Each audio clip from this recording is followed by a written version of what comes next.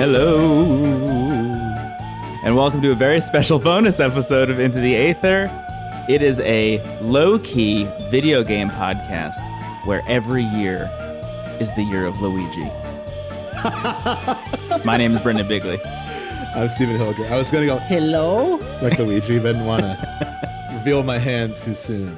It's so funny you say every year is the Luigi, because I think the year of Luigi was the 1 year you and I worked for a video game website together. And it was also the year that Nintendo lost $400 million.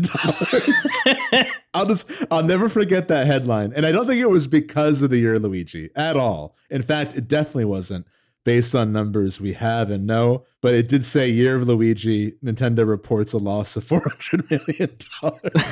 That was like mid Wii U era, right? Yeah, it was like the Wii U had been out for a year and was not doing well. Like there was some deal where like if you bought a Wii U game, you got like 2 other Wii U games, because why not? And yeah. Mercedes had product placement in Mario Kart. It was a strange time for Nintendo. Oh yeah. I'm amazed that the Mercedes didn't make it into Mario Kart 8 Deluxe. Yeah, they're like, we're fine now. The Switch is doing great. Thanks for helping us out in the year of Luigi and Mercedes. But we're good. We're good. I say that it's not Luigi's fault because we are talking about the Luigi's Mansion trilogy. Yeah, today. I would say that even if we weren't talking about the Luigi's Mansion trilogy. I don't want to put it all on that one guy.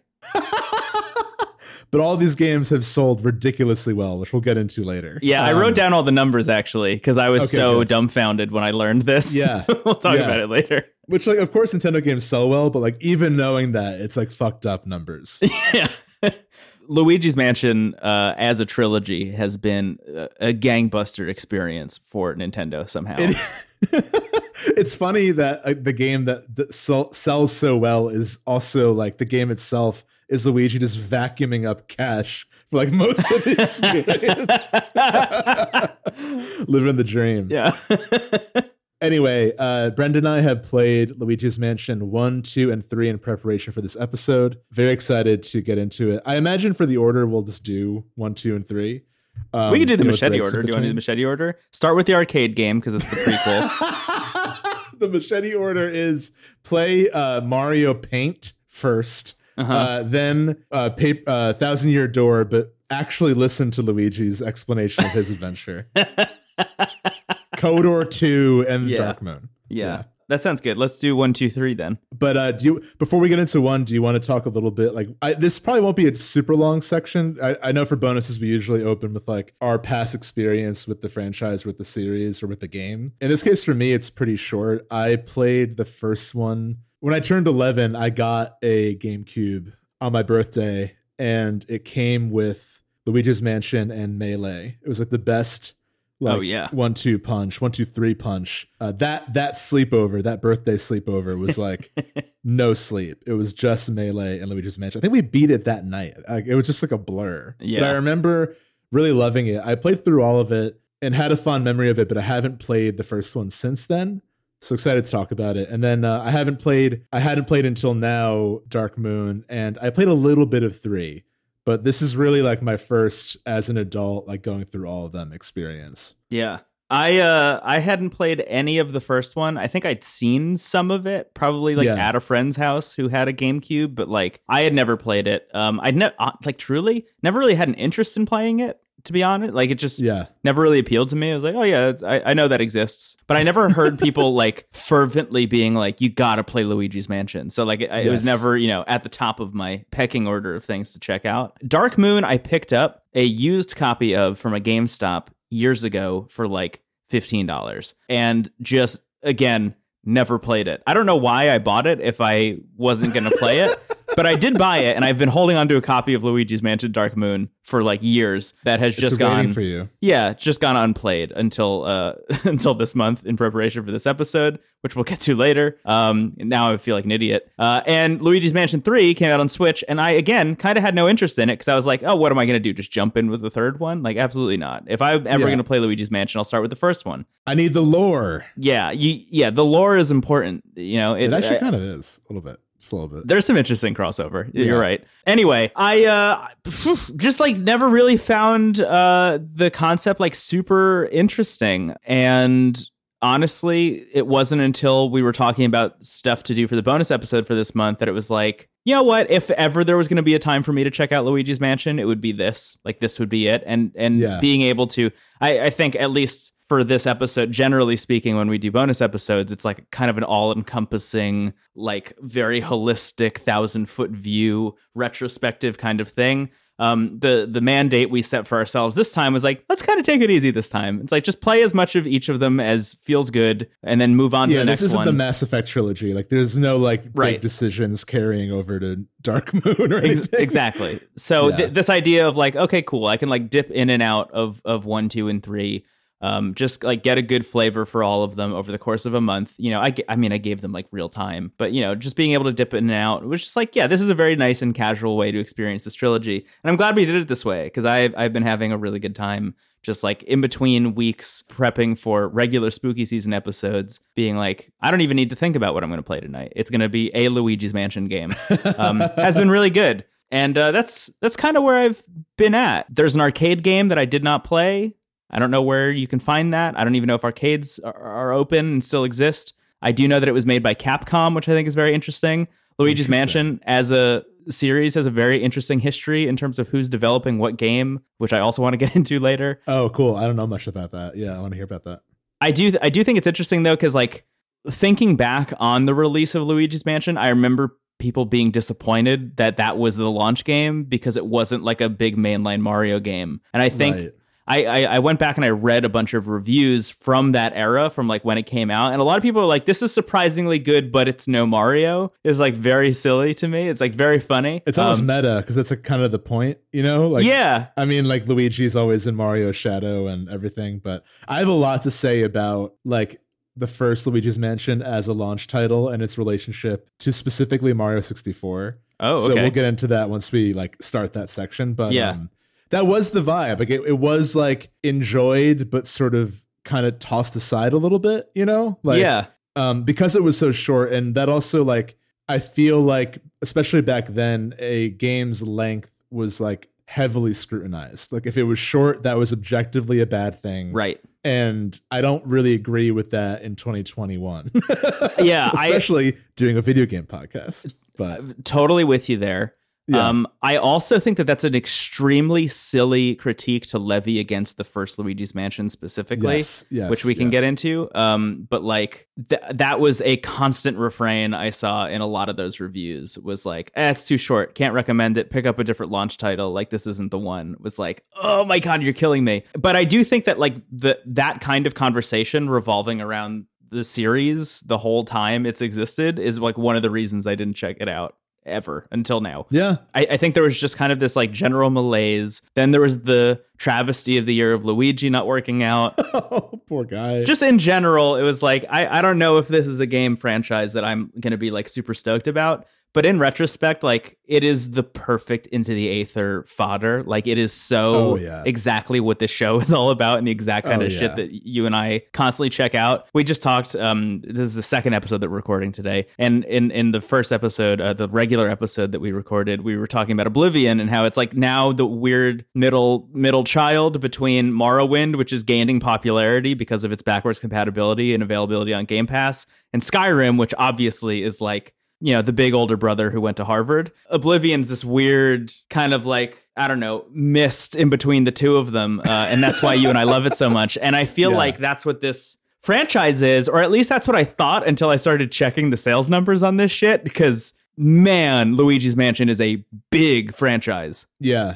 And I think that's the thing that I learned in playing all three games is like, because of the time in between each game and sort of like the general discussion about each game, I don't think it was until 3 that I really started to see this as like another series and not, you know, I mean, again, the first game was immediately compared to Mario. It was considered a Mario game despite the title, which is so funny. But I get why. And I get, you know, when a new Nintendo system comes out, it usually comes with a new Mario game. So it's like, what is this system all about? And I think you and I said a little bit about this off the show, but like Luigi's Mansion so clearly stated what the GameCube was going to set out to do for its entire like legacy. Because I feel like, you know, the NES saves video games as a medium in business. Because before that, you know, people were really wondering, like, are home consoles a thing? Is this like a viable business? Is this like is this anything? And the NES is like, here you go, here's Mario. Yes, it is a thing.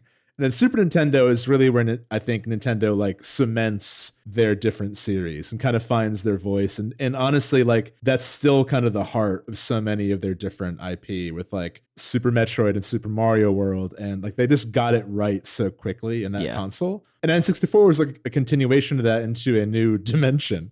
So I feel like by the time they get to GameCube, they're like, let's play around. Let's be silly. Let's be weird. You know, it's almost like with the NES Nintendo games, almost every sequel is like a wild deviation from what the game before was. And I feel like GameCube is a system of NES sequels. And like every like main like Nintendo first party game on the GameCube is like a wild take on that idea. And it pays off and it doesn't. Like I think Luigi's Mansion pays off. Sunshine, I'm like not as hot on as other people, but like it's a good game and it's a cool experiment with Mario. Wind Waker, I think, wildly paid off. Yeah. But they're all like really different takes on their franchises. You know, Star Fox, they took him out of his plane, which was cool. Good decision. But I just think the GameCube was like Nintendo maybe at their most experimental, at least with their own property. Yeah.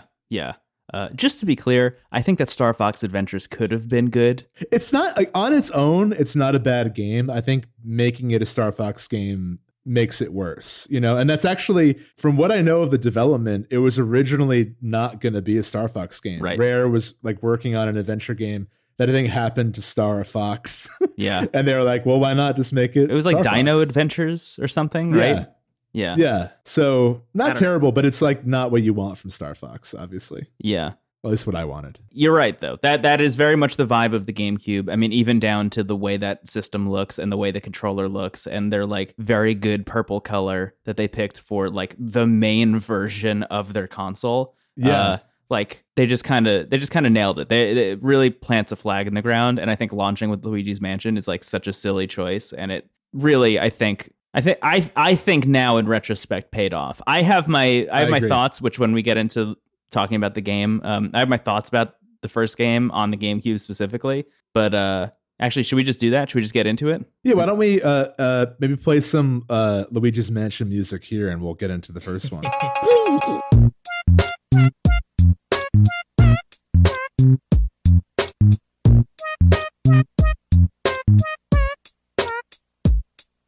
All right, we're into it. We are in the Luigi's Mansion 1, Luigi's Mansion, A New Hope segment. A new mansion. So, like I said earlier, I played this game like all the way through like as an 11-year-old, and I haven't really played it since. I was really excited to go back to it. And honestly, like in doing this bonus or planning to do this bonus, I was prepared to like feel okay about these games. Like I was committed to doing this episode, but I was like prepared for like, I'm sure they'll be fun enough that we can bring them to the show like in honesty, but I don't know if I'm going to be like blown away by them. Yeah. And honestly, like I really loved revisiting the first one. So I'm playing this on my Wii with my new GameCube remote with the Smash logo on it. So a very bizarre hell setup. yeah. Yeah, a very bizarre setup to play the first Luigi's Mansion. So it's worth noting too, in preparing for this episode, I actually ended up playing, I would say I've played about half of each game. And I've finished the first one before. And I've played like later parts of 3 at a friend's house. So, you know, a mix of stuff. But I played Dark Moon first, primarily. Like I spent the most time playing Dark Moon in preparing for this episode because the easiest to get. It was like, that game was like $20 still, like used at a game store. You can find it pretty easily if you have a 3DS at least. Yeah. And in most countries, the eShop is still open, so you can still download it. Right. So I played that first, and then I'm like, let me play the first one next. I feel like if I play 3 next and then go back to the first one, it might be like kind of rough. And what I think really stands out about the first one is that it is in structure a horror game more than the other 2 are. Yeah, it is Resident Evil 1 and 2. Yeah, it's you're literally going to a mansion in the same in the same way. The camera shot when you open a door is this like is the same. Yeah. Genuinely creepy like still shot of the door and Luigi's hand opening it. And the game is not It's scary in moments. It's Luigi's Mansion, so I'm not going to tell you it's like horrific, but it's genuinely creepy at all times. Like, I feel like this game is unnerving and is really like, it's scary in the way that the ghost levels in Mario 64 are, where there's like really creepy music playing and there's like carnivals spinning and like they're flexing their horror muscles, but the actual threat is like a cute ghost. And that's the only thing that keeps it from being Resident Evil. It's like the ghosts are just like, you know, cute, or they're like just like people reading. But I loved that structure for this, and I loved like just the mood. I think it has the strongest like setting of the three, or maybe not strongest setting, but I just love like that they're really genuinely going for Resident Evil through the lens of Nintendo. Yeah, man, I would argue that this game has the strongest setting of the three. I know why you walked that back. Like I feel that it is definitely less of like an obvious thing, I think, between the three of them. I would argue that this one has the strongest sense of place of the three. The second one we'll get into kind of undercuts itself by constantly pulling you out of the mansion. Yeah. The first one, though, kind of does a similar thing, but generally speaking, at the end of the day, is more like Metroidvania in style. Allowing you to just kind of like wander around the mansion. And as you start to solve puzzles and get more abilities, you'll be able to explore more of the place. But you really do get a sense of the floor plan the more you play it, which I think is kind of the magic trick of the game. Is like, you have a map that you can check. You have the Game Boy Horror, which is great. It's just like a little Game Boy on the bottom right of your screen that you can use to talk to Professor Egad at any moment. But that said, eventually you kind of don't need it, you know, to like reference anymore. At least I found, like, once I got far enough in, I just realized that like I knew the mansion like it was my mansion. It's worth mentioning that the game opens, the way the inciting event of this video game is Luigi gets a piece of mail that's like, you won a whole ass mansion. And he shows up and is like, this is great. I can't believe I won a whole mansion. And surprise, surprise, it is a trap. And I love, you immediately run into a ghost, obviously. And you run into Professor Egad, who is just an icon. I don't know. I'm amazed that I haven't seen him in more stuff. I'm amazed that he's not like staple Nintendo character at this point. Yeah, I mean, he's incredible, especially. He's so good. Egad is unbelievable. But I love that he, like, one of the first things he does is gives you a dressing down. Like, he's like, Luigi, you fucking idiot. You did not win a mansion. I can't believe you believed this. You are a fool. Your older brother, who also got the same letter and also showed up and got kidnapped, is also an idiot. I will help you save him. And he gives you, you know, the vacuum and sets you off on your quest. But I love that event is like, these two brothers are so fucking dumb. Yeah. And it kind of gets into what I think is my favorite thing about all three of these games is like, it is the most personality we've ever gotten from these characters who are iconic, right? Like, yes, the Mario brothers by themselves, I think, have always been kind of like, you know that Luigi is like the tall, younger one. And like, that's all you really know about him for like almost 30 years. Like, that's... And that's just in relation to Mario, who you know nothing about. So, like, the fact that Luigi is taller is all you got, really. And it's really not until these games, I think, because, like, Super Mario 64 doesn't really give you a whole lot, if I'm being honest. But this is the first one where it's like, I have a very good sense of who Luigi is as a person at this point. Yeah. And it's in subsequent games that you then learn what Mario is all about. Even then, it's a little shaky. I've argued many times that I think Mario is kind of a blank slate. He's like kind of a nothing dude. But Luigi's personality comes through loud and clear in all three of these games. And I really appreciate that. And I know why Nintendo is not going further in the direction of giving Mario more personality, which I think they will completely throw out the window, stuff into a trash can, and destroy when that movie comes out, because that's going to be a travesty, I'm sure, in terms of like giving him like a real sense of. It's going to be like when Link had a voice and he went, "Excuse me, princess." It's going to be a nightmare. But for now, we have Luigi's Mansion, and I'm very happy about it. Oh, yeah. All of that said, I started playing this on the GameCube. I played for, I don't know, like 2 or 3 hours on the GameCube and found the control scheme like insufferable. I just like couldn't do it. I was ready to stop playing the game entirely and be like, that's it. I've played enough.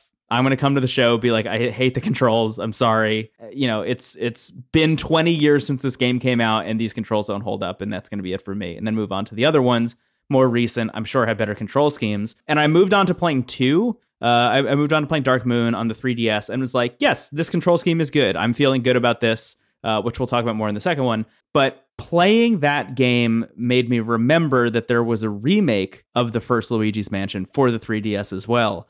And I was like, okay, let me check that out. Like, let me see what that's all about, because maybe that'll work for me.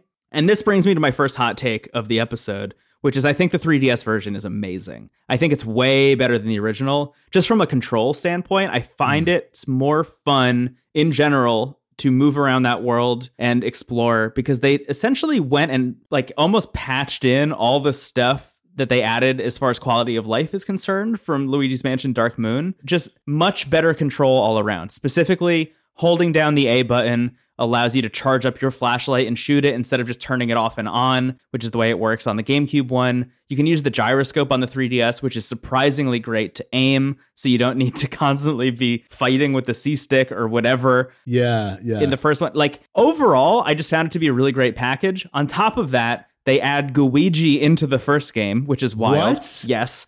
Oh, wow. And on top of that, I think one of the larger things about this game that I kind of want to talk about, like, it's an arcade game. It's a score chase game, which is wild. It's meant to be played over and over again. And because of that, I think it like fits best on a handheld console, which is like wild. I have now, since coming to that realization, I went back and checked out reviews of the 3DS version, and all of them are like, this game is a travesty. It's unplayable. There's no reason to pick it up. Everybody hates this. And I so disagree. I so vehemently disagree. If it wasn't for the 3DS version, I would have stopped where I did. And I ended up playing a lot of it. I liked it a lot. I think it's great. I'm going to keep playing it. I'm probably going to finish it. I think it's a wonderful game. I think it's a great port. It's amazing that they fit a GameCube game on there. I know of like 2 major instances where they have managed to pull that kind of magic trick. One of them is Luigi's Mansion. The other one is Xenoblade Chronicles, where they somehow fit that whole ass like 100+ hour Wii game JRPG on the 3DS. And maybe Dragon Quest VIII as well. Yes, also shocking. Yes. Yeah. But this game works surprisingly well. I mean, like all of the stuff that made the original shocking on the GameCube, right? So like reflections and mirrors, the essentially all the physics objects, everything being interactable. And the way light and shadow falls on the environment, like those were all like mind-blowing technical leaps for Nintendo to make at the time that the GameCube came out. Oh, yeah. And it's all there on the 3DS version. So I just want to say, if you're looking to play this game, you don't want to go pick up a GameCube, you don't know how to like emulate it, or you can't emulate it for whatever reason, check out the 3DS version. It's available on the eShop, probably available in a lot of stores for almost no money because nobody likes it except me. And just turn on those gyro controls and mess around with those control settings. There are a lot of them, and you'll find some that you like. I love that. I didn't play that remake. I didn't struggle with the controls as much, but I get where you're coming from, because like Resident Evil, Luigi is a little bit of a tank when you're moving him around. Yes. So I think that's inherent to the franchise. Just to be clear, I think that like difficulty in maneuvering Luigi around the room is like part of the charm of playing as Luigi, who is a little bit of like, a bumbling scaredy cat. It makes sense for the game to be a little bit hard to control. It's just as they continued to make sequels to it, they figured out how to still make that fun. And I don't think it's as fun in the first one, unless, again, you're doing the 3DS version with the gyro controls. Sure. But yeah, I think in the first one too, the other big strength for me was this sort of like, again, Resident Evil, like clue research and like puzzle solving and problem solving. Yeah. And like a lot of times, like you'll walk into a room and you'll see a ghost. And I think complimenting what you mentioned about like eventually the place secondhand, you don't need to look at the map. You also end up learning about who lived there, which is kind of like scary and sad, but also exciting. And you will like see like one, for example, is this woman brushing her hair in front of a mirror, and you can only like suck up a ghost if you see their heart, but her heart's not exposed. So you pull out your Game Boy Horror, and you can like first person scan the ghost and see like, how do I defeat them? Yeah. And in her case, you had to vacuum open the curtains, and then like a gust comes in, and then you can shine her with the flashlight. And I just love like every ghost has like a different way of like making them vulnerable, and it shows a lot of personality and a lot of like intuitive problem solving that I really enjoyed. And it's also like and this is where the game is a little bit more tense and creepy than the other two, is like to look through first person while there are like bats or mice or like the ghosts themselves like potentially going to hurt you. Like it's really like frantic to get that up. Yes. It is very tense. I also find that the design of the ghosts in this game are, I think, actually, as you're saying, actually creepy. Like they actually seem a little bit too much like real people who have died and not moved on. And they all have things going on where you can tell what's up a little bit about like why they're an angry spirit for some reason or another. I think the best example of that is maybe like the first boss, who is a huge, horrifying baby. Again, Resident Evil. Yeah. Oh yeah. Who pulls you into like a dark dimension where that's scary. That's actually it's like scary. Actually unsettling in a real way. And I think some people would argue that the series has gotten worse since it's moved away from that stuff. I don't know if I agree as much, and we'll talk about why later, but I really, really understand why some people would say Luigi's Mansion 1 has a sense of style and a vibe that has gone unmatched since, because that is true. I think that there is something very special about what they accomplished in this game from an atmosphere perspective. Me too, yeah. That really makes it worth checking out, because it's shocking that Nintendo made this, I think. Yeah. It feels very risky for them. For their launch title. Yeah. It's like you are making a genuine horror, like as much as you could. It's essentially like Courage the Cowardly Dog level of horror, where it's like, this is for kids, but you still have pretty scary moments like you're not perfect. Like there's at least one or two you're not perfects in Luigi's Mansion 1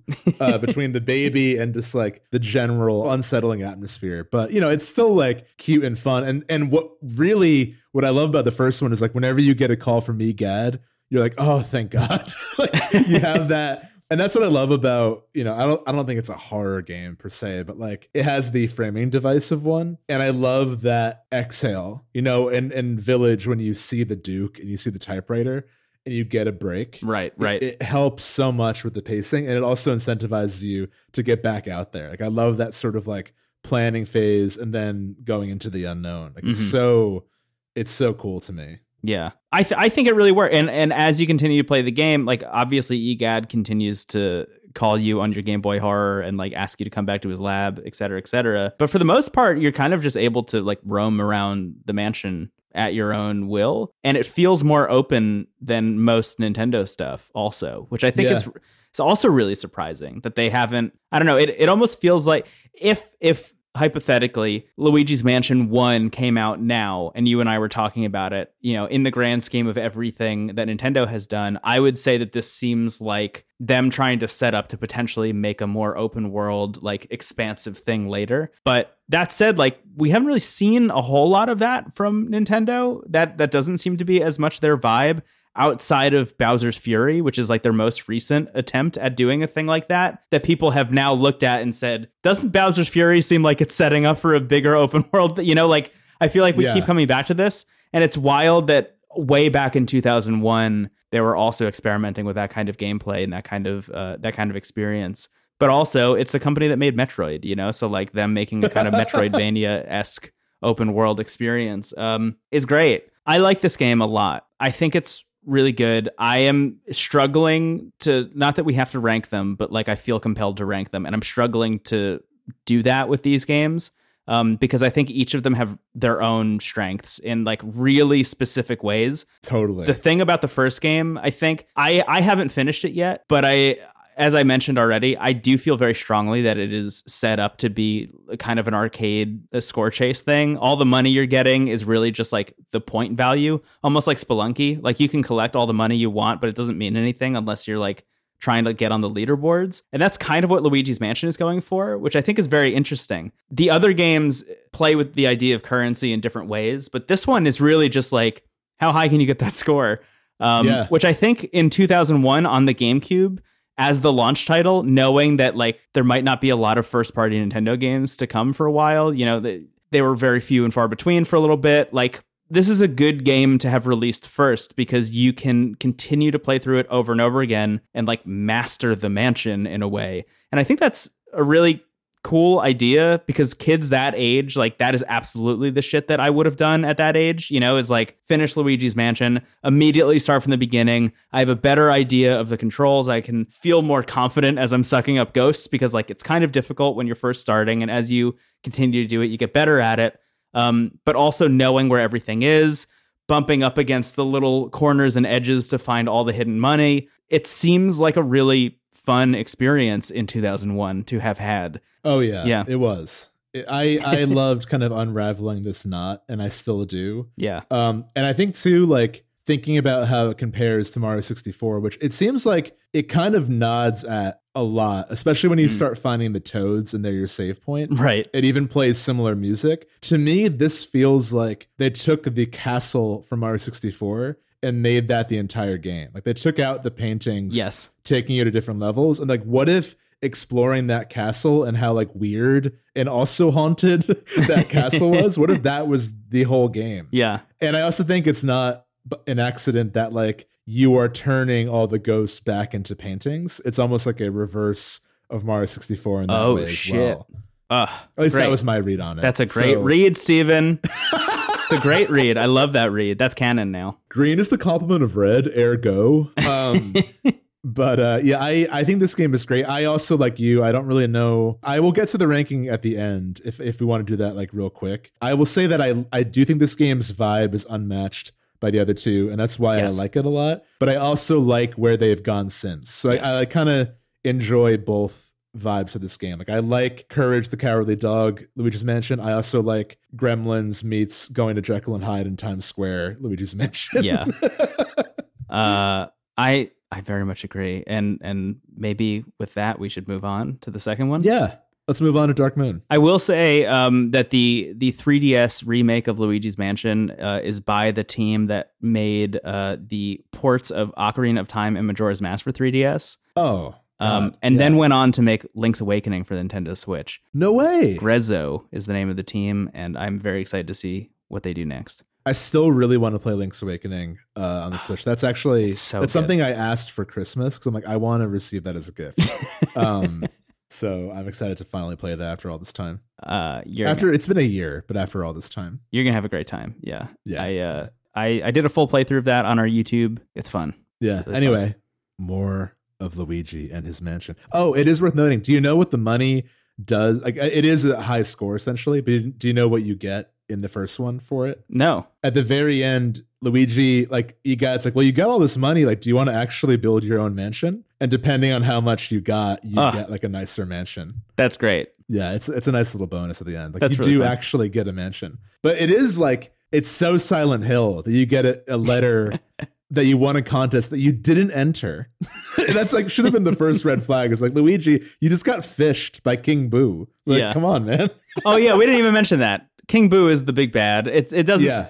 I think my experience playing Luigi's Mansion was like, it's weird that there are no boos in this game for as long as there were no boos in the game, Yeah. Because I was like, they have boos. That's like a staple of Mario. This house is filled with ghosts. Very weird that all the ghosts are like human people who have died and not just like the cute cartoon ghost that I have grown accustomed to. So I do like the King Boo reveal. I thought that was very fun. And boos are like essentially poltergeists. Like they're just like mischief spirits. Yeah, they're just assholes. Yeah, it's really they're just assholes. I do like finding, so like once you clear out a room, it lights up and then your Game Boy Horror will like have a radar if there's a boo in the room. Yeah. And they all have different names. My favorite was the Game Boo Advance, obviously. But the last fight, the bosses in this game, I think are my favorite bosses still. Like I love the boss fights in the first game. And the last boss is King Boo traps you in a painting. Again, Mario 64. Yeah. And you fight him dressed as Bowser. It's almost like Imposter Syndrome, the game, Mario, where it's like, okay, Luigi has to like kind of stumble into the hero's role and King Boo is like wearing a Bowser costume and like taking off his head, and it's awesome. It's a really cool That sounds really fun. Oh, I can't wait to get to it. Yeah, that sounds really good. It's a good time. Yeah. Really good. Luigi's Mansion. I guess just like a couple things here and there. I do like all of The animation in this game is wild. So good. The way Luigi hums the tune, like nervously as he's kind of wandering the mansion, and then when you clear out all the ghosts, he starts whistling it because he's like confident. Is like brilliant shit. The first time I was like, it's funny that he hums it sometimes and then whistles it other times, and I realized it depended on what room I was in and what rooms I had cleared out. Just brilliant shit. Also, when his health is high and you hit A, he'll go like Mario, Mario. But when his health is low, he's like Mario. he's like so desperate, screaming for death. Yeah, he needs Mario less when he has more health. Yeah. I love that. Who was your favorite ghost? Before we move on, it's hard to not say the scary baby, because that's the one that I'm always going to think about for the rest of my life now. Oh yeah, the scary baby's a lot. Also, that was my first moment of like, I want to throw this controller out the window because I hate the controls so much. Because before, like when you activate that fight, you have to pick up the little ball and then throw it at him. And then, of course, the whole boss fight is that. And I was like, I hated doing it. I hated picking that ball up and shooting it. I constantly missed. Every time I would pick it up, I would be like, I'm looking right at him. This is it. This is great. I'm going to hit him. And then I would whiff. It drove me crazy. And was much easier, again, on the Nintendo 3DS with gyroscope controls. Totally. I get that. But I do like in the first game, too, how like the ghosts really drag you around. Like Luigi has gotten better at ghost hunting since the first one, because he's like being like smacked around the level. It's so fun. And being in this like scary crib, being dragged around, screaming for your older brother. Very strange. I did also like the pianist ghost who she'll play a song and ask you what it's from in Mario. Oh yeah, it's all different like Mario songs. Yeah, it's really She's like, what was the composer thinking of? And it's water or whatever. It's very cool. Great game. Fantastic. Weirdly underrated, even though it has sold so much and everyone has played it. That's kind of the irony of this game. Yeah. And as we continue to get further into the franchise, more and more people have played them. So this one, I'll just say 3.3 million copies sold of Luigi's Mansion. Wow. As far as what I've seen, which is that's a lot. We'll the further in we get, you'll see what I mean. But should we take a break and come back and start talking about Luigi's Mansion Dark Moon for the Nintendo 3DS? That sounds great. Let's do it. Great. Mario. Suka.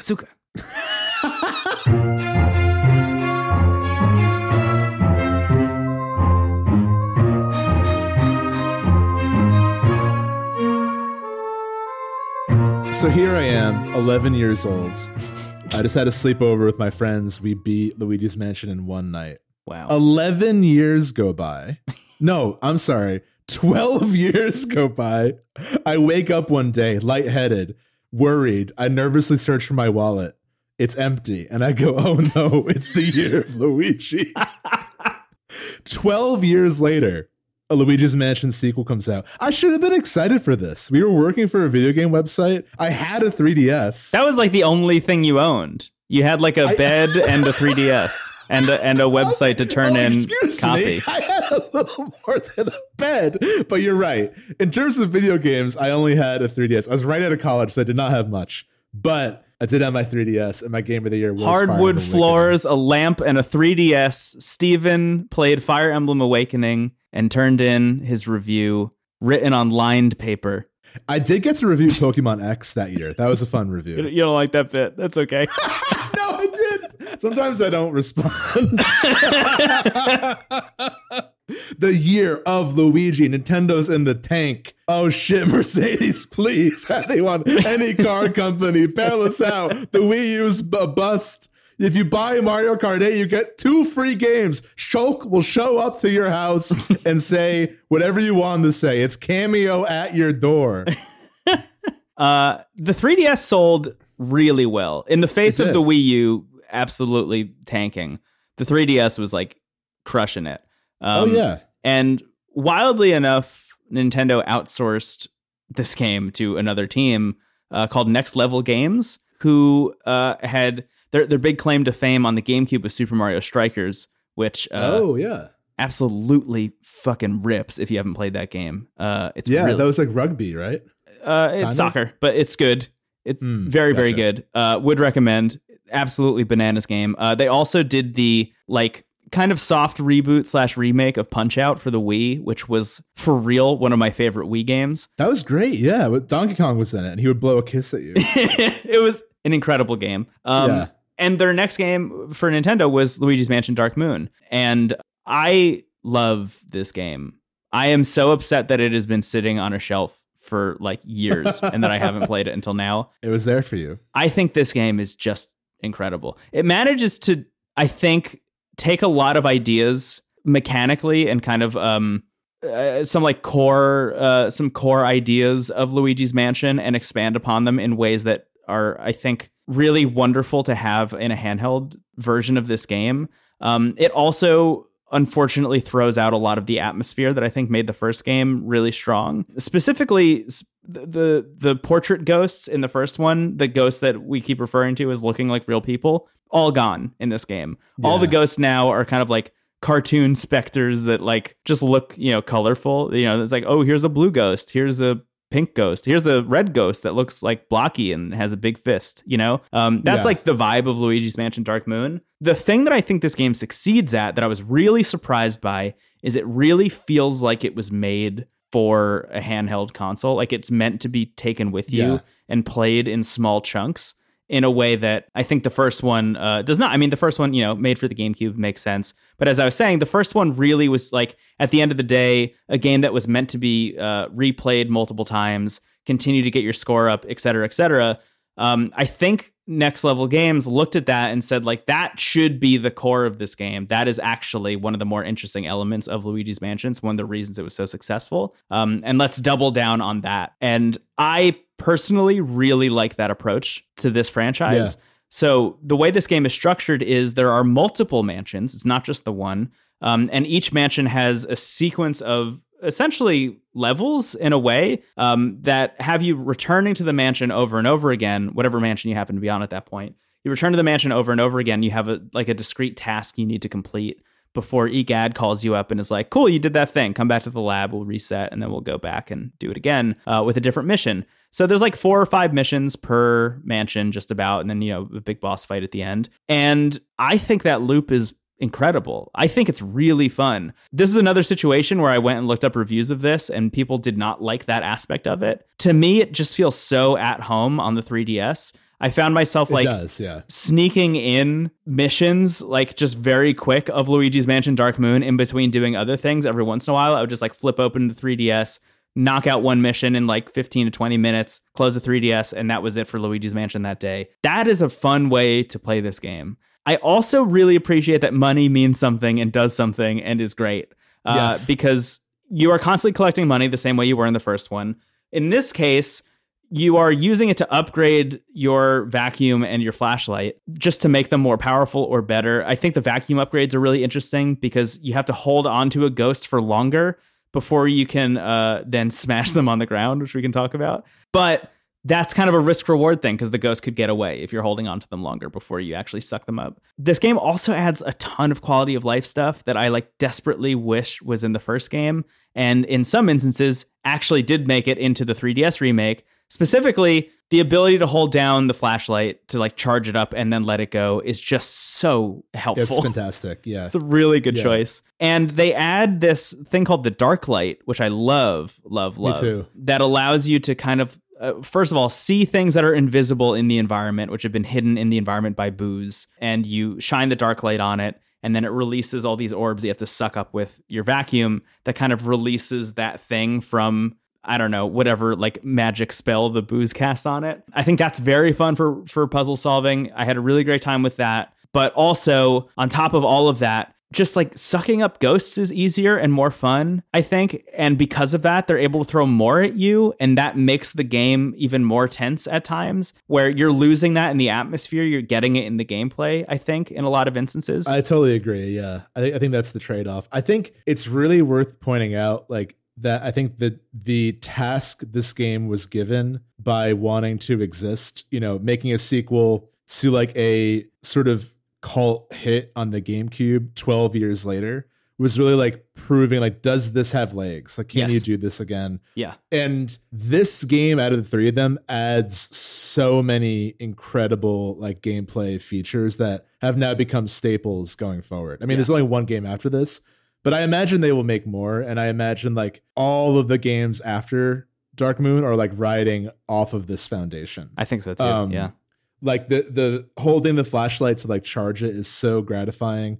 The vacuum is great. And the vacuum itself is really like the Nintendo game design philosophy in one of its finest examples of like taking one action and building a whole game around it. Right. Like just the act of vacuuming anything is fun.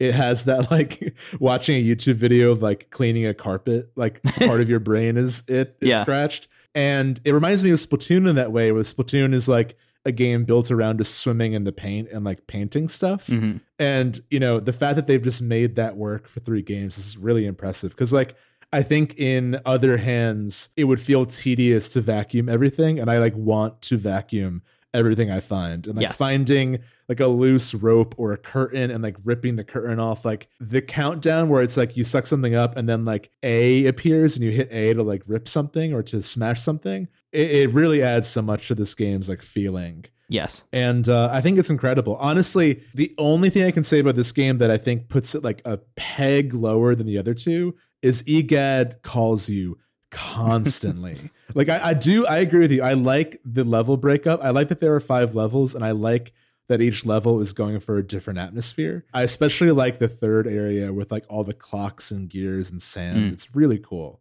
I thought that like, okay, once I get through the first area, like EGAD will stop calling me after like everything. Because what I loved about the first game and the third game is like you're given a lot of knowledge. Like EGAD tells you a lot. Like the game is giving you a lot of information and tools to succeed, but you are piecing things together on your own. And in Dark Moon, like EGAD will not stop telling you what to do, which that kind of bummed me out at a certain point. Cause like I would do something and I would be like, oh cool. And now I want to try it with this. And he would call me and be like, come back to the lab, instead of entertaining your own curiosity. Yes. Yeah, I do think there are a lot of moments where I have learned how to do something at the exact moment that EGAD calls me and pulls me out, where it's like, oh, no. Like now that I know how to do this, it kind of sets off a light bulb about 4 other things that I saw in the environment before that I really want to go check out. The solve for that really is like you could go load into any of the levels again and go check them out. I've actually gone through and played through the whole first mansion again, which surprisingly was very fun with some of the abilities that you get later. Because one of the things is that each of the levels has a boo in there, and also you get ranked based on how high your score is by the end of it and how long it takes you to do it. So they really do kind of double down on that arcade score chase kind of thing. And I find that to be very gratifying. But I definitely agree that EGAD calls you too much, which is why I ended up getting to the point where I was just playing one mission at a time and then putting the game down and moving on to something else for a while. Was like, if that's how the game is going to, if that's what it's rewarding, then I'm going to like try and play on its terms instead of the terms that I feel it should be played on. And see how that feels. And I do think that is like good and fun, and I had a good time with it. But there are moments where like you really do want to just keep hanging out, and they just don't let you. Yeah, it's almost like too strict about its concept of how you should be playing the game. It's almost like you and I talk a lot about Dragon Quest and how Dragon Quest is like best played like 30 minutes to an hour before bed. It's almost as if Dragon Quest wouldn't turn on again after an hour. Like you turned it on and there was like a timer that was like, all right, you have 60 minutes, fucker. Enjoy. Yeah. There's also one sequence in this game that I cannot forgive and I cannot wrap my head around. It's right before the second boss. Do you know what I'm talking about? No, what bit is that? There is a giant staircase before the second boss. Yes. And there are every floor, there are 3 stairs to choose from. And there's one right choice. And if you choose the wrong stairs, all the stairs turn into flat surfaces and you slide all the way down and you fight ghosts. So, okay, cool. There must be some environmental clue on how to see which is the real stairs. I have a flashlight that can illuminate illusions. This will be a lot of fun. I love puzzles. It's literally trial and error. Like I looked up multiple guides. There's no actual way until you've chosen incorrectly and the torches are lit on the right stair. You just have to try them all. And that was such a bummer and took like a half hour that like it made me like the game less. But everything else is incredible. And I don't want to hold that moment against the game, but like that was baffling. That was a baffling moment in an otherwise great game. Yeah. I definitely get that. How do you feel about the loss of the portrait ghosts and like that style of, I guess, anime? I miss them, and especially, and we'll talk about this more in 3. It was interesting playing this one first and then playing 1 after and being like, oh wait, like I wish this was in the second one. Mm-hmm. But again, I think the second one is so strong in other areas. Again, I think it really figures out like how to make the series even more like gamey. Like I love the arcadey collectathon aspect to it. Like I love like poking at angles in the mansion and like discovering crawl spaces where you can like peek through a thing. Since I mentioned that one part I didn't like, one part of this game that is genuinely horrifying is a room full of dolls, of course. There's a doll whose head follows you, sure. And there's a dollhouse, and you can peek in the small window in the dollhouse. And what you see is the room you're in, and you see yourself looking through the dollhouse. Yeah. That sucked in a good way. But that was genuinely scary. But this game is incredible. I think you can also tell it was made when the 3DS remembered it had the 3D option. Because so many moments like call attention to like, oh, put the 3D on and see the ghosts like hanging out. I did have a bunch of times. Yeah, I same here. I turned the 3D on more than I expected to. I mean, I never expected to turn the 3D on, I guess. And ended up throwing it on for a bunch of segments, which was really fun. And the first mansion specifically, I had a couple of moments where it was like, I am actually enjoying this with the 3D on, and then would immediately have to turn it back off because as soon as you start using the gyro controls to aim around, the 3D breaks, essentially, just like doesn't work because it can't track your eyes anymore, and then just stops working. So, This game deserves major credit for introducing Luigi's ghost dog, who's just an incredible companion. Yes, and becomes a huge part of 3. In talking about these 3 games, this game feels like the season of a TV show that's a little slower, but is like doing all the groundwork for the next season to kind of take off. Yes. And it's an incredible game. Like it's really fun. If you have a 3DS and you haven't played it, like you should. It's a great time. And I think what you said earlier really sums it up. They're sacrificing atmosphere for gameplay. And I think the third one has an answer to that balance. Yeah. So, but yeah, I'll keep playing it. It's really fun. And it is perfect, like before bed or whatever. It has that, like, that little bit at a time, like you mentioned. And, if anyone's going to call me a lot, it should be Egad. Whatever. I'll spend time with him. I like the guy. Yeah. Great character. What is the... Oh, you get the like original Nintendo DS, like the tanky silver DS in that one instead of the Game Boy Horror. It feels so. The system that you use to communicate with Egad in the third one is the Virtual Boy, essentially, which is so funny. I wonder if it's like Nintendo roasting their least favorite consoles. Like pretty much. I mean, when Egad hands you the Virtual Boy, it's like just a dunk fest for a while on how silly the Virtual Boy was. It's great. DS is great, obviously, but the first design of it was a little off. Yeah, it was very silly. Yeah, and Game Boy Horror it works. Yeah. Luigi's Mansion Dark Moon, I liked a lot. It sold 6.3 million copies.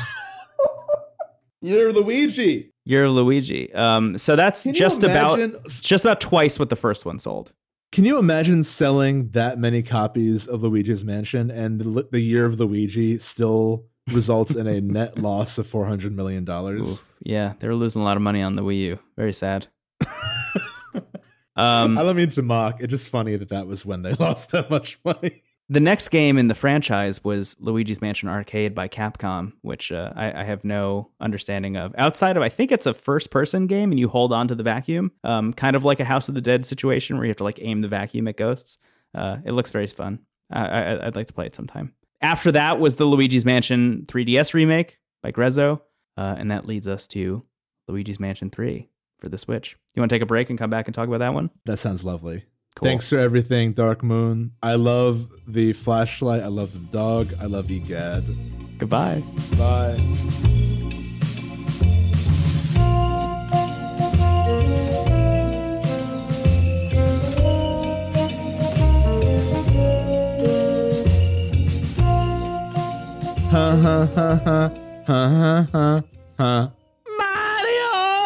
This game opens with Toad driving a bus.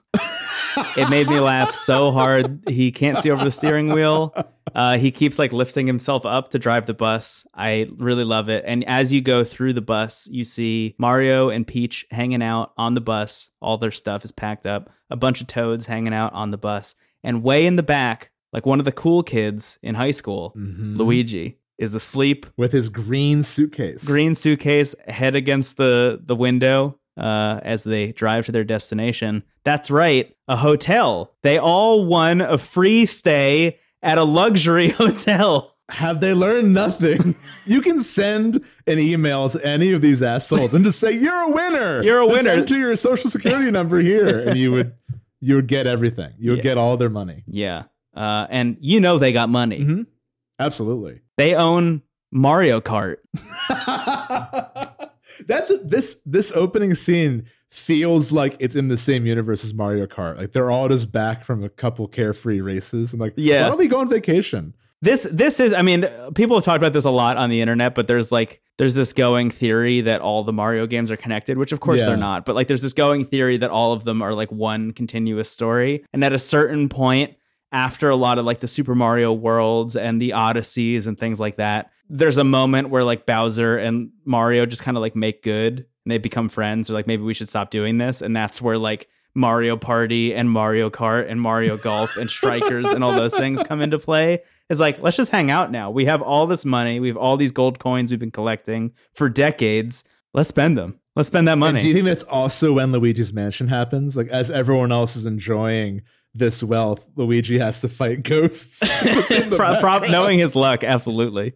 Yeah, so this game is like beautiful. Like I feel like maybe it was exemplified because I was going right from my Wii to the Switch, but like it still feels like it's one of the better looking Switch games from like the first party stuff. Honestly, yeah, I totally agree. Yeah, it's like the use of color and how bright it is when they're like on the bus going to the resort. The resort's beautiful. I get why they're excited to go. It's like it's not the haunted, like moss-filled mansion that Luigi got the first time. It's like a golden statue. It's a big golden tower. It's very Biff from Back to the Future Part 2 in a way. But less evil, I would say.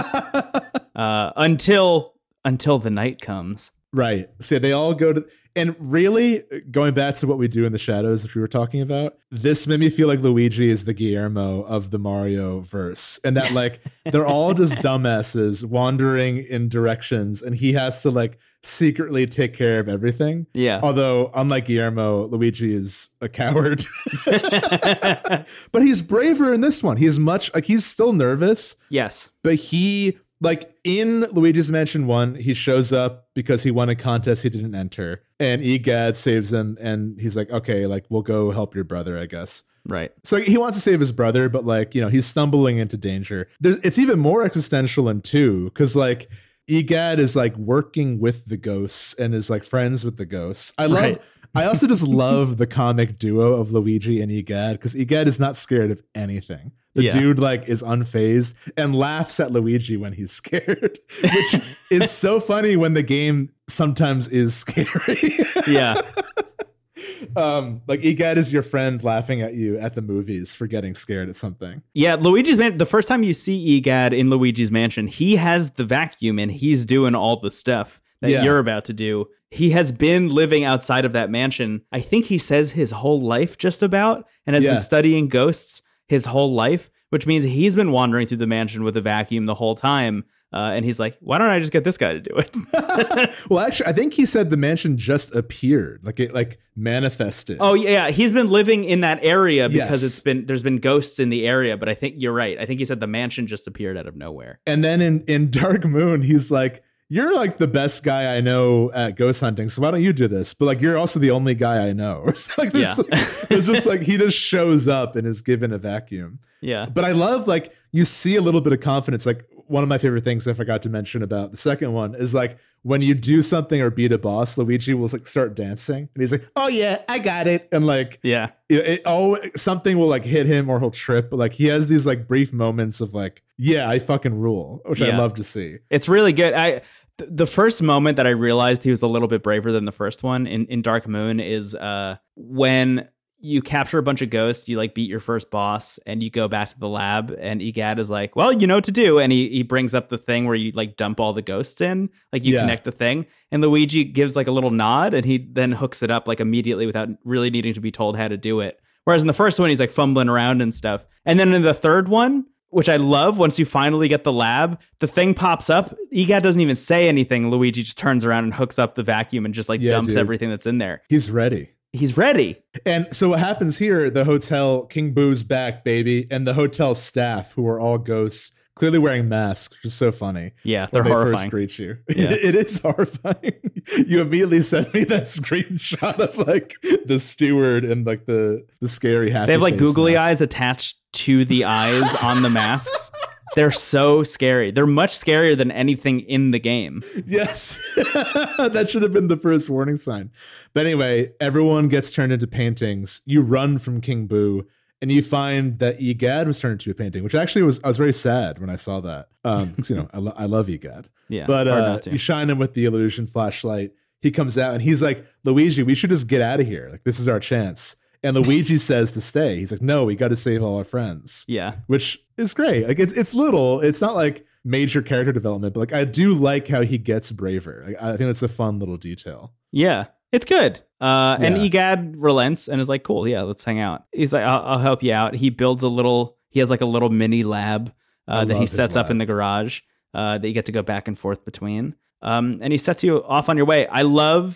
Just getting back to how much I love Dark Moon and the way Dark Moon works in terms of having the different mansions, having the mission structure. This game manages to take that idea and make it almost diegetic in the world in a way that is like so wonderful, because the way it works is missions are broken up by literally floors of the hotel. Yes. And as you make your way through each of the floors, you will eventually fight a boss at the end of that floor who will give you another button for the elevator that will take you to another floor. Somebody has removed all the buttons from the elevator, and you have to get the buttons back so you can go visit the other floors. It's like a very clever way of hiding the exact same mission structure as the second one in the world, just to make it more believable and make it more immersive. Yeah, and I love that eventually you can like teleport back to the lab wherever you are, so you don't have to. Oh my god, it's so helpful. It's so nice. Yeah. This game is incredible. I think this might be my favorite of the bunch. It's like pretty much tied between the first one and this one. Because I think that like, while I do love, like, you got to give a lot of credit to Dark Moon for like giving this game all the tools it needed to kind of like run with. Yeah. I just love that they bring back the portrait ghosts in a big way. Like every floor has a big boss, and like the boss fights are also really fun. Actually, I think this might have the best boss fights, even though it's hard to top the scary baby in one. Like, I love that every boss is kind of like just like a different vibe and different mechanics. Like there's one area that's like a mall, and there's a very Paul Blart-esque ghost there. Yeah. And like that whole area is about like getting keys and like sort of this like, lock and key puzzle, like unlocking this like kind of Rubik's Cube area. And then the fight with him is really where they test your use of Gooigi, who I'm obsessed with. I think Gooigi makes this game like even better than it already was, and I can't believe that. Like I saw Gooigi, I heard Gooigi, I laughed, I moved on with my life like everyone else. I didn't realize that Gooigi was the reason I exist. And it's so funny because like whenever you summon Gooigi, who's essentially a copy of Luigi, so if you summon Gooigi, you're controlling Gooigi, and Luigi stays wherever he was or continues doing whatever he was doing in that moment. But like his consciousness is transferred to Gooigi, his persona, I guess.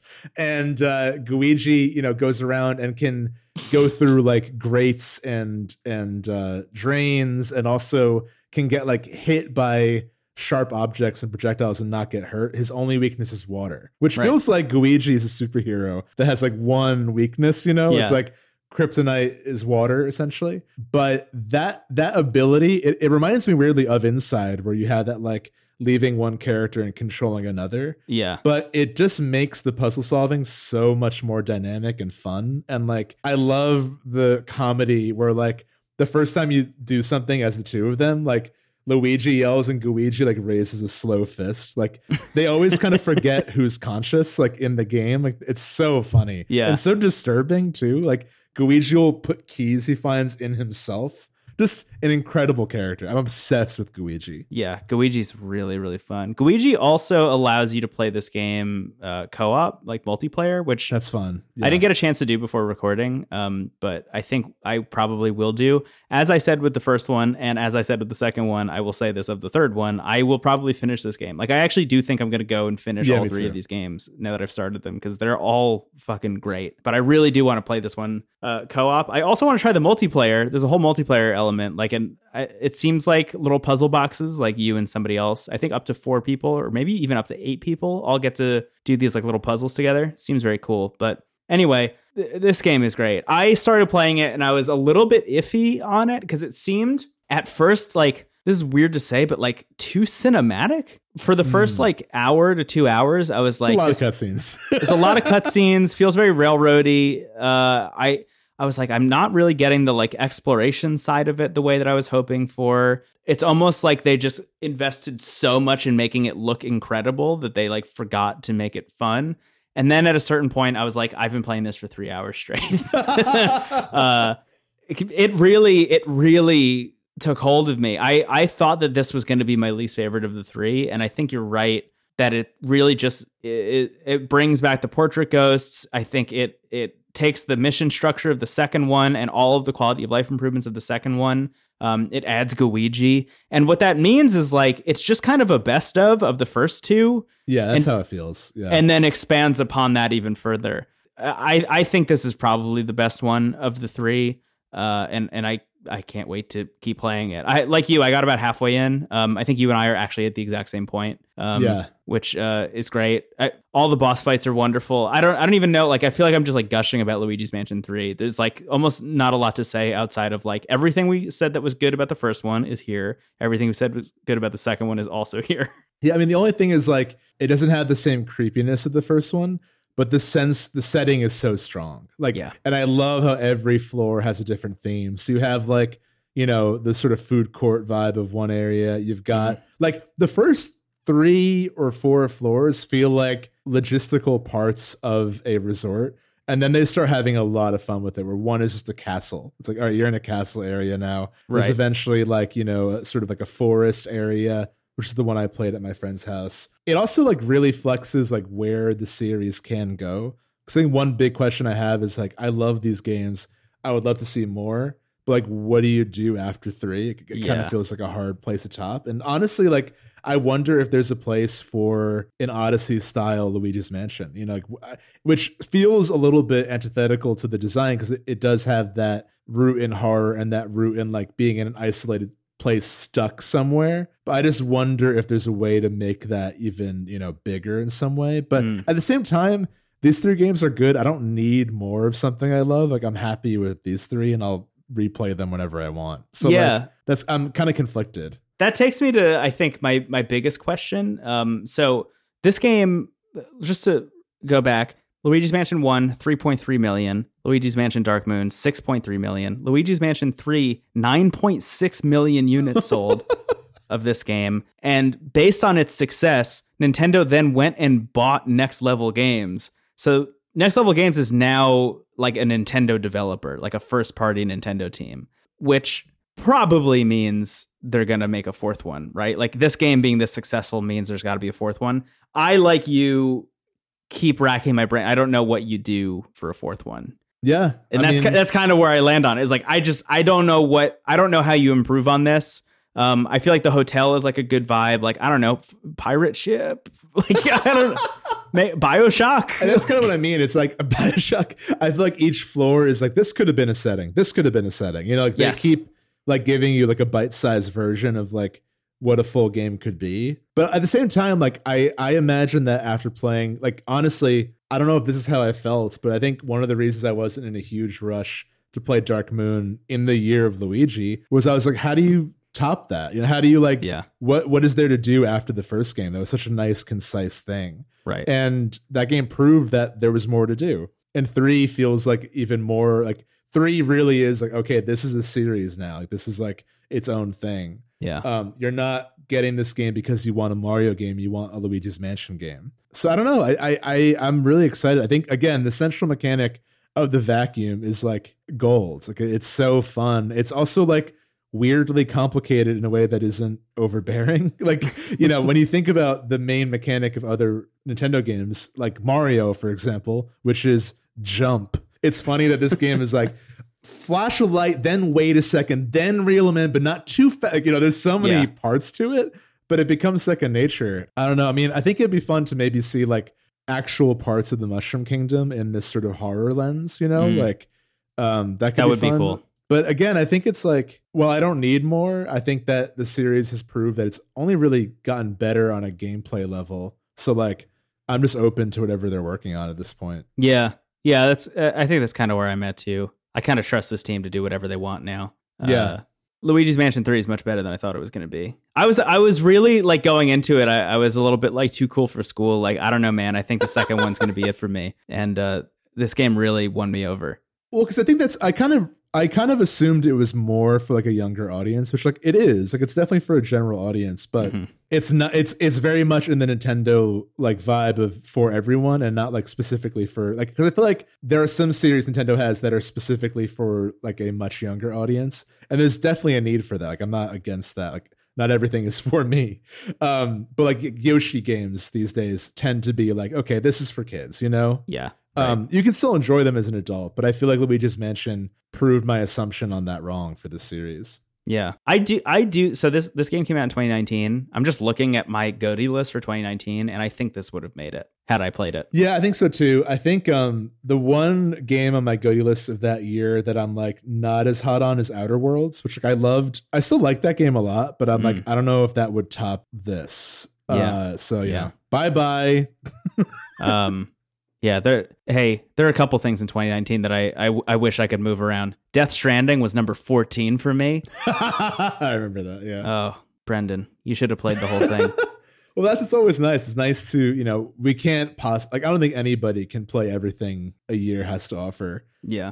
It's nice to see where we were at and what we would have done differently. Totally. But nothing would have dethroned Three Houses. Don't worry. Absolutely we're not fools. Yeah. But yeah, man, I had a great time with this game. I love the boss that plays the piano and the music changes. Oh, that's the other big thing. Fun. I knew there was something. The soundtrack in this one is unbelievable. Yeah. Like there's like a jazz orchestration for most of it. And it's just like, it just knows it's good. It's one of those games that just, I feel like is constantly flaunting how good it knows it is. And I love that confidence so much. Yeah. If you have a Switch, I would now consider this like, yeah, this is like a must get at this point. Yeah. Which I did not assume I would think. Like I was comfortable not playing this game in GOTY season. Yeah, I mean, same deal with me and the whole franchise. Like I went into this just thinking like, yeah, it'll be cute to play the Luigi's Mansion games. Like it seems like a fun thing to talk about. And now I'm walking away from it being like, I'm a huge Luigi's Mansion fan. Where did this come from? I'm an EGAD stan. Yeah, what are big Mansion fans called? What's the term? I think we're the Gooigis, right? Let me be your Gooigi. I'm Goo Goo Gaga for the Mansion. Oh. I don't know. Dollars. I'm just in the sink somewhere. Coins. This game also uses money really well. Oh yeah, there's a shop. There's a shop. You buy items. Lab. Yeah, you buy the dog bone. That's like a free revive. Oh my god, one of the bosses is the French chef from Little Mermaid, like as a shrimp. Incredible. Yeah. Oh yeah, I meant to mention this earlier when you mentioned this, but like the portrait ghosts that they bring back, this is really like a blending of 1 and 2, but the portrait ghosts don't look like real humans who have actually died in real life anymore, like in the first game. They're like a nice blend of that and the art direction of the second one, the like colorful ghosts. Yeah, they're like a kids movie starring ghosts and not like this baby people. Actually died. Yeah. Which is horrifying. Which is also scary to see alongside Luigi. You know, it's always jarring to see like a real human next to Luigi or Mario. Here's one of the things about this game that I found interesting is that the hotel is made for real people. Yeah. And Mario and Luigi and friends are hypothetically real people. We're getting back to the Super Mario Odyssey thing, right? Where like they released a trailer for Super Mario Odyssey and immediately everybody was like, that's Mario standing next to a real human businessman. What is Mario then by comparison? He's like a strange cartoon homunculus by comparison to a normal person who wanders around New Donk City. The hotel in this game, I don't know if you've noticed, is very much made for real people. It is very much in that same vein of a New Donk City. They look very out of place, Mario and Luigi and friends, which I think is very interesting, as evidenced by the fact that all the sinks are so high up that they have to crawl on top of them to like turn the sinks on. Think about that. It's very interesting. That's scary. Yeah, that's spooky. That's the true horror of all three games. Is that these cartoon people live among us. Yeah, but I'm really excited to play more of 3. It's also like, I think 2 is the longest. I think 2 is like a 12, 15 hour game. Yeah.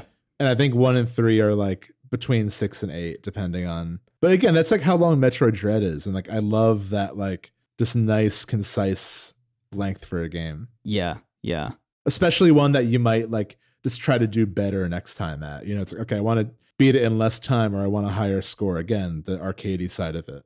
Yeah. Speaking of Metroid, one of the things that I learned in going through all these sales numbers is that the Luigi's Mansion trilogy has sold more than every Metroid game combined. Except for Metroid Dread, which we don't have like firm numbers on. Metroid Dread puts that number over Luigi's Mansion, but these 3 games by themselves had pre-Dread outsold all of Metroid. Yeah, I'm looking at the number one. Oh my God. I'm looking at the best-selling Switch games currently.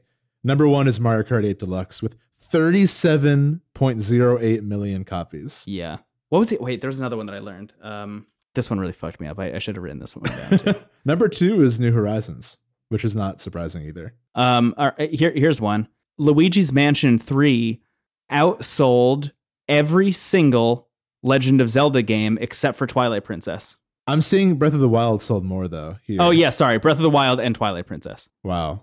That's wild. Every other Zelda game sold significantly less than Luigi's Mansion 3 did, which I think says all we need to say about this being like a tentpole Nintendo franchise at this point. Yeah, it sold more than Minecraft on Switch. It is Luigi's Mansion 3 is the 12th best-selling Nintendo Switch game. It's wild. Yeah. Really wild. Sorry, Mario and Rabbids Kingdom Battle. Try to sell 2 more million copies. Thanks. I just keep thinking, so Luigi's Mansion 3, probably, I imagine even by the end of this Halloween, because I'm sure it's getting like promoted again, will be over 10 million units sold, if I were to guess. It's wild to look at that in comparison to a series like The Legend of Zelda, which like you think of Nintendo, you think of Zelda, that is like their bread and butter. That is the thing that moves units, right? That's the thing that sells consoles for them. It's shocking to think that Luigi's Mansion 3 is like far and away a much better mover of units than most Zelda games have ever been. Right. I mean, Breath of the Wild did sell 22 million copies, so it's doing well. But I know what you mean, especially like, yeah, it's really like outside of like the mega hits like Mario Kart, New Horizons, and Breath of the Wild. Luigi's Mansion 3 knows what it's doing. Yeah. I understand why they bought that company. Oh my God. I wonder if there will be like a Luigi's Mansion party, like murder mystery trivia from Jackbox. Yeah, I was just about to say like a Jackbox thing. Yeah, like a haunted Mario party. Yeah, that'd be very fun. I'd be into that. Does that wrap it up? This is a nice tight episode. Yeah, I think that's it. I mean, it's hard. Anything else I would have to say is just calling out specific examples of what I love. But like, I think we did a pretty good job like covering what we thought about each one.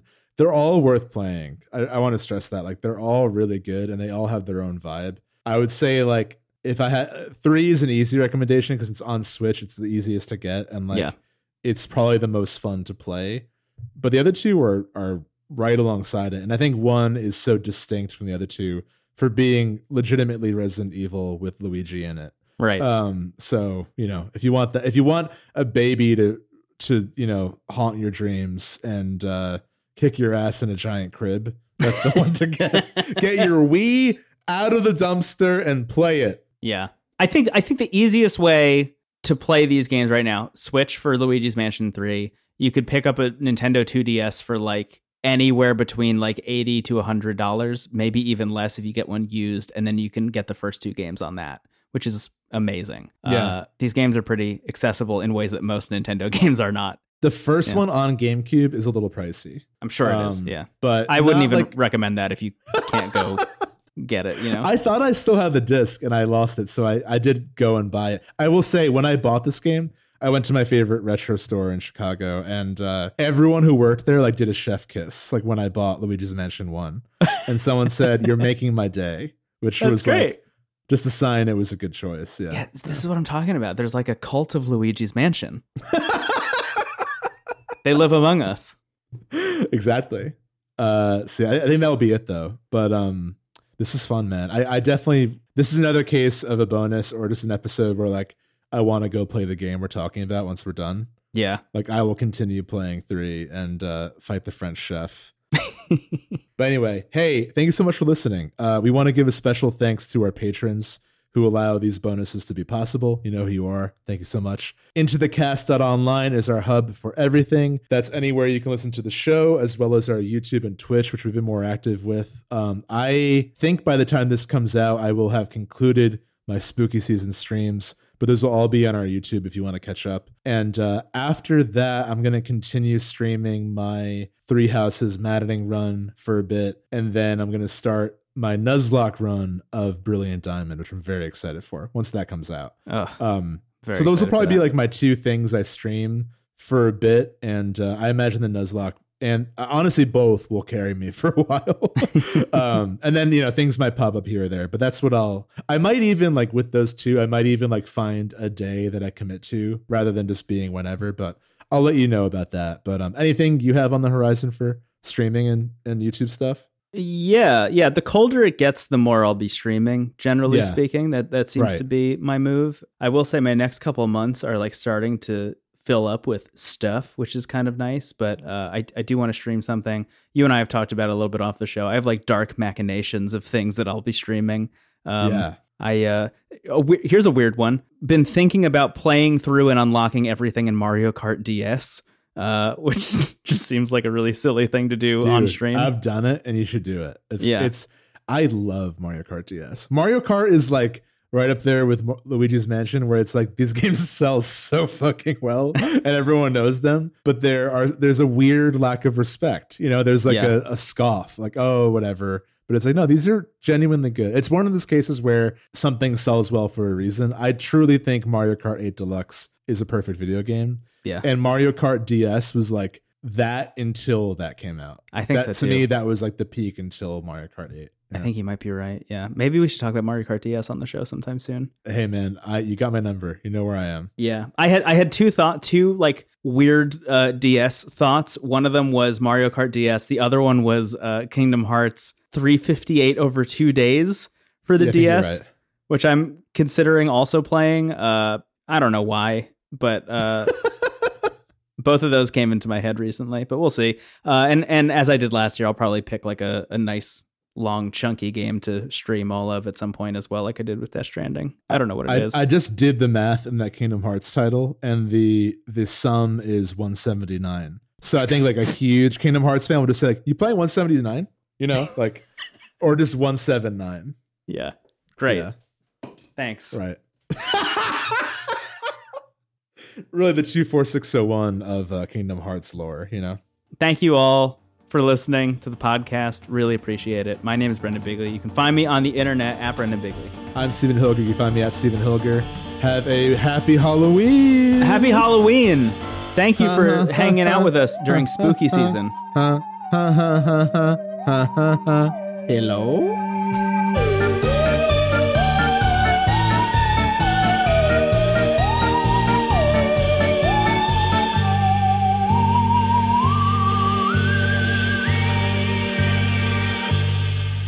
Bye-bye.